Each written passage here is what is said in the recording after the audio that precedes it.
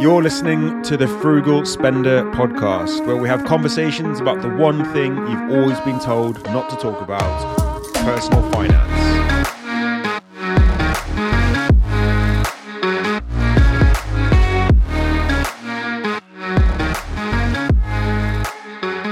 Hey guys, and welcome back to the Frugal Spender podcast. This is episode number 34.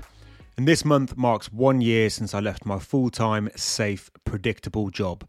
So I thought I would share with you what I've learned from a year of going self-employed. The good, the bad, the ugly, the pros and cons. I will share with you what I've taken away from my experience so far in the hopes that this episode may help you make a more informed decision if you're considering setting up a business, or even if you haven't even considered it, it might give you some useful insight into what it's like.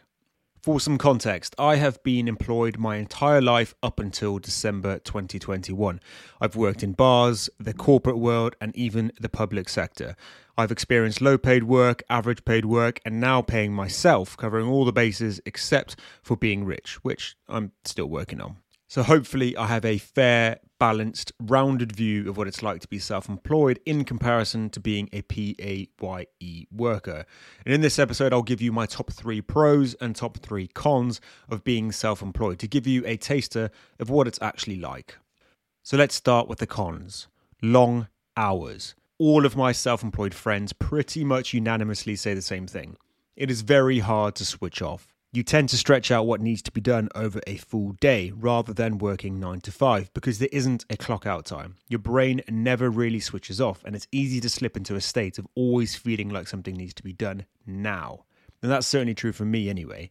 And when I worked for other companies, sure, there'd be times that I'd stay late if needed or work overtime, but most of the time there just wasn't anything pressing enough that couldn't wait till the next morning. When you're self-employed though, your income generally correlates with the work and effort that you're putting in. And this definitely is true in the beginning. And for me, taking the leap to self-employed life meant learning things I didn't know how to do, using accounting software, setting up a company, learning tax basics, learning how to create content and edit podcasts. The list of skills you need to learn is almost endless. But all of that to say, there's only so many hours in the day, and sometimes it can feel like that's just not enough. So the second con is the one that I definitely feel on a regular basis, and that is social isolation. And the clue is in the name, self-employed. You're likely to spend a lot of time by yourself in your underwear, typing away at a laptop. And this can make you feel pretty lonely if you're prone to negative emotions and bottling up stuff, which can obviously be a problem. This, for me, is the benefit of being in an office or team environment. You have people around you who can help and support you, or just somebody to have a conversation with. That being said, there are ways to mitigate this feeling. You can work in shared spaces, which is what I try to do at least once a week. I surround myself with like-minded, self-employed people that can give you a sense of a team without actually being your team, and potentially you could even pick up some business by networking. The reality is you'll need to force yourself out there. Otherwise, motivation can slide pretty easily and you can get stuck in your own head. If there's one thing the pandemic has taught us is that social isolation is real, so you need to be aware of it and take action. And the last con for me is that things are more unpredictable. You're going to have to learn to manage money better, which, yes, I would say is a good thing, but for most self-employed people, there tends to be income seasons. Some months or quarters are going to be better than others, and you can smooth this out by having a business emergency fund in place to act as a buffer, which is certainly what I would do and definitely what I'd recommend. This unpredictability is most concerning to people in the beginning stages of a business, as you're likely to have more outgoings in the business than money coming in. Obviously, it depends on your business, but that tends to be the time that's the most crucial. This is why it's usually best practice to have a transition period before leaving, quote, safe employment and turning a side hustle or an idea into your full-time job. For me, I worked at least 1 to 2 hours every evening after or before work, and I actually really enjoyed this stage because any income that came into the household as a result of this just felt like a bonus on top of my regular employment, which then gave me the confidence in the end to take the leap. And this, I think, is the main reason why people don't want to be self-employed, because it just feels too unpredictable. It's not that safe paycheck or pay slip at the end of every single month. It really actually does take a certain type of person to be able to remain highly motivated to continuously look for new clients or new business opportunities to keep that income coming in. And truthfully, I wouldn't have described myself as somebody who had this mindset until I did it. So it is changeable.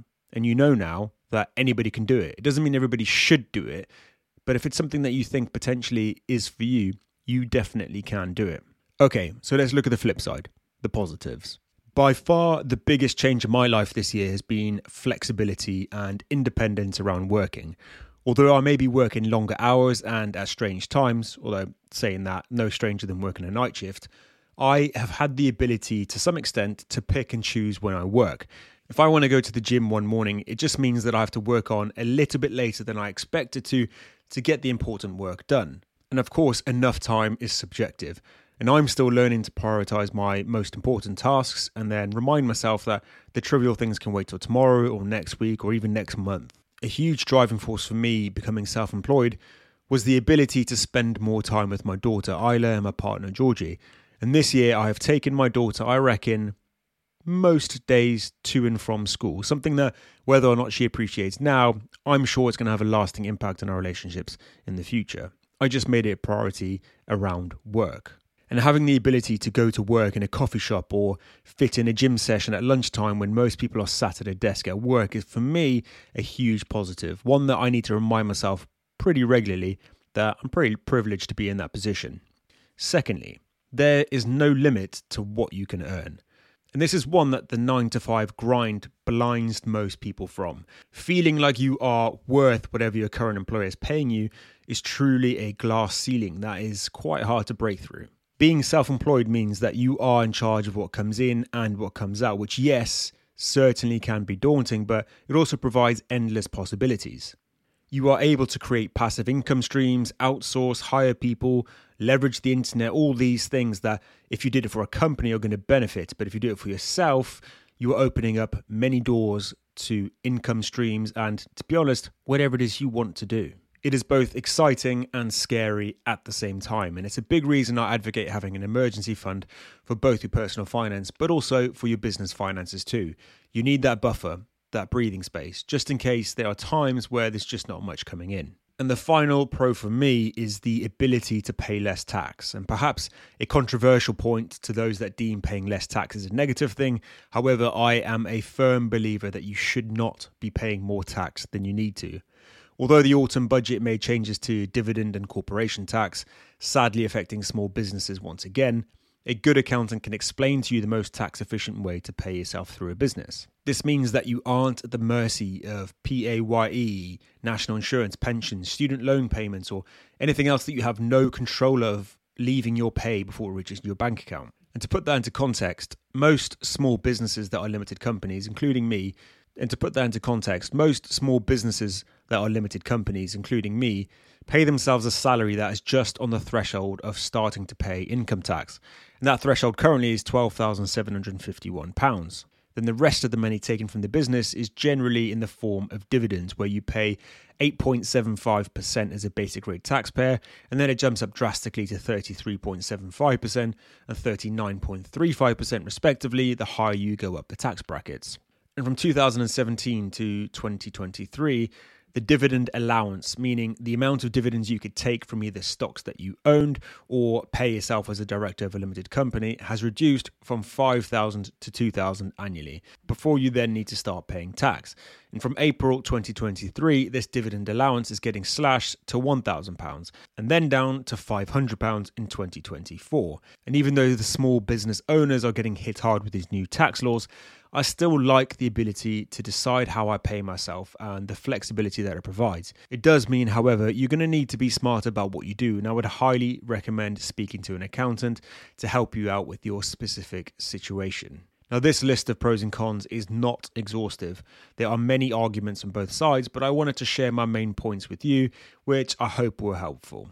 If there's one thing that I could take away from a year of being self-employed, it's that it is just a constant grind. There are lots of ups and there are lots of downs, but I'm really enjoying it so far, and I know that there's plenty of growth to come, whether it's through the Frugal Spender business or many other things. I like the ability to dabble in different things, and I think that's the freedom that being self-employed gives you. Rather than being stuck in traffic, going to a job that you potentially don't really enjoy as much as, you think you probably could, and then getting stuck in traffic on the way back, you have the freedom to just try things. Guys, if you're enjoying the podcast, please consider leaving it a rating and review on whichever platform that you listen on. It is my way of knowing that you're enjoying it and the content I create. Thank you so much for listening. Until next time, peace.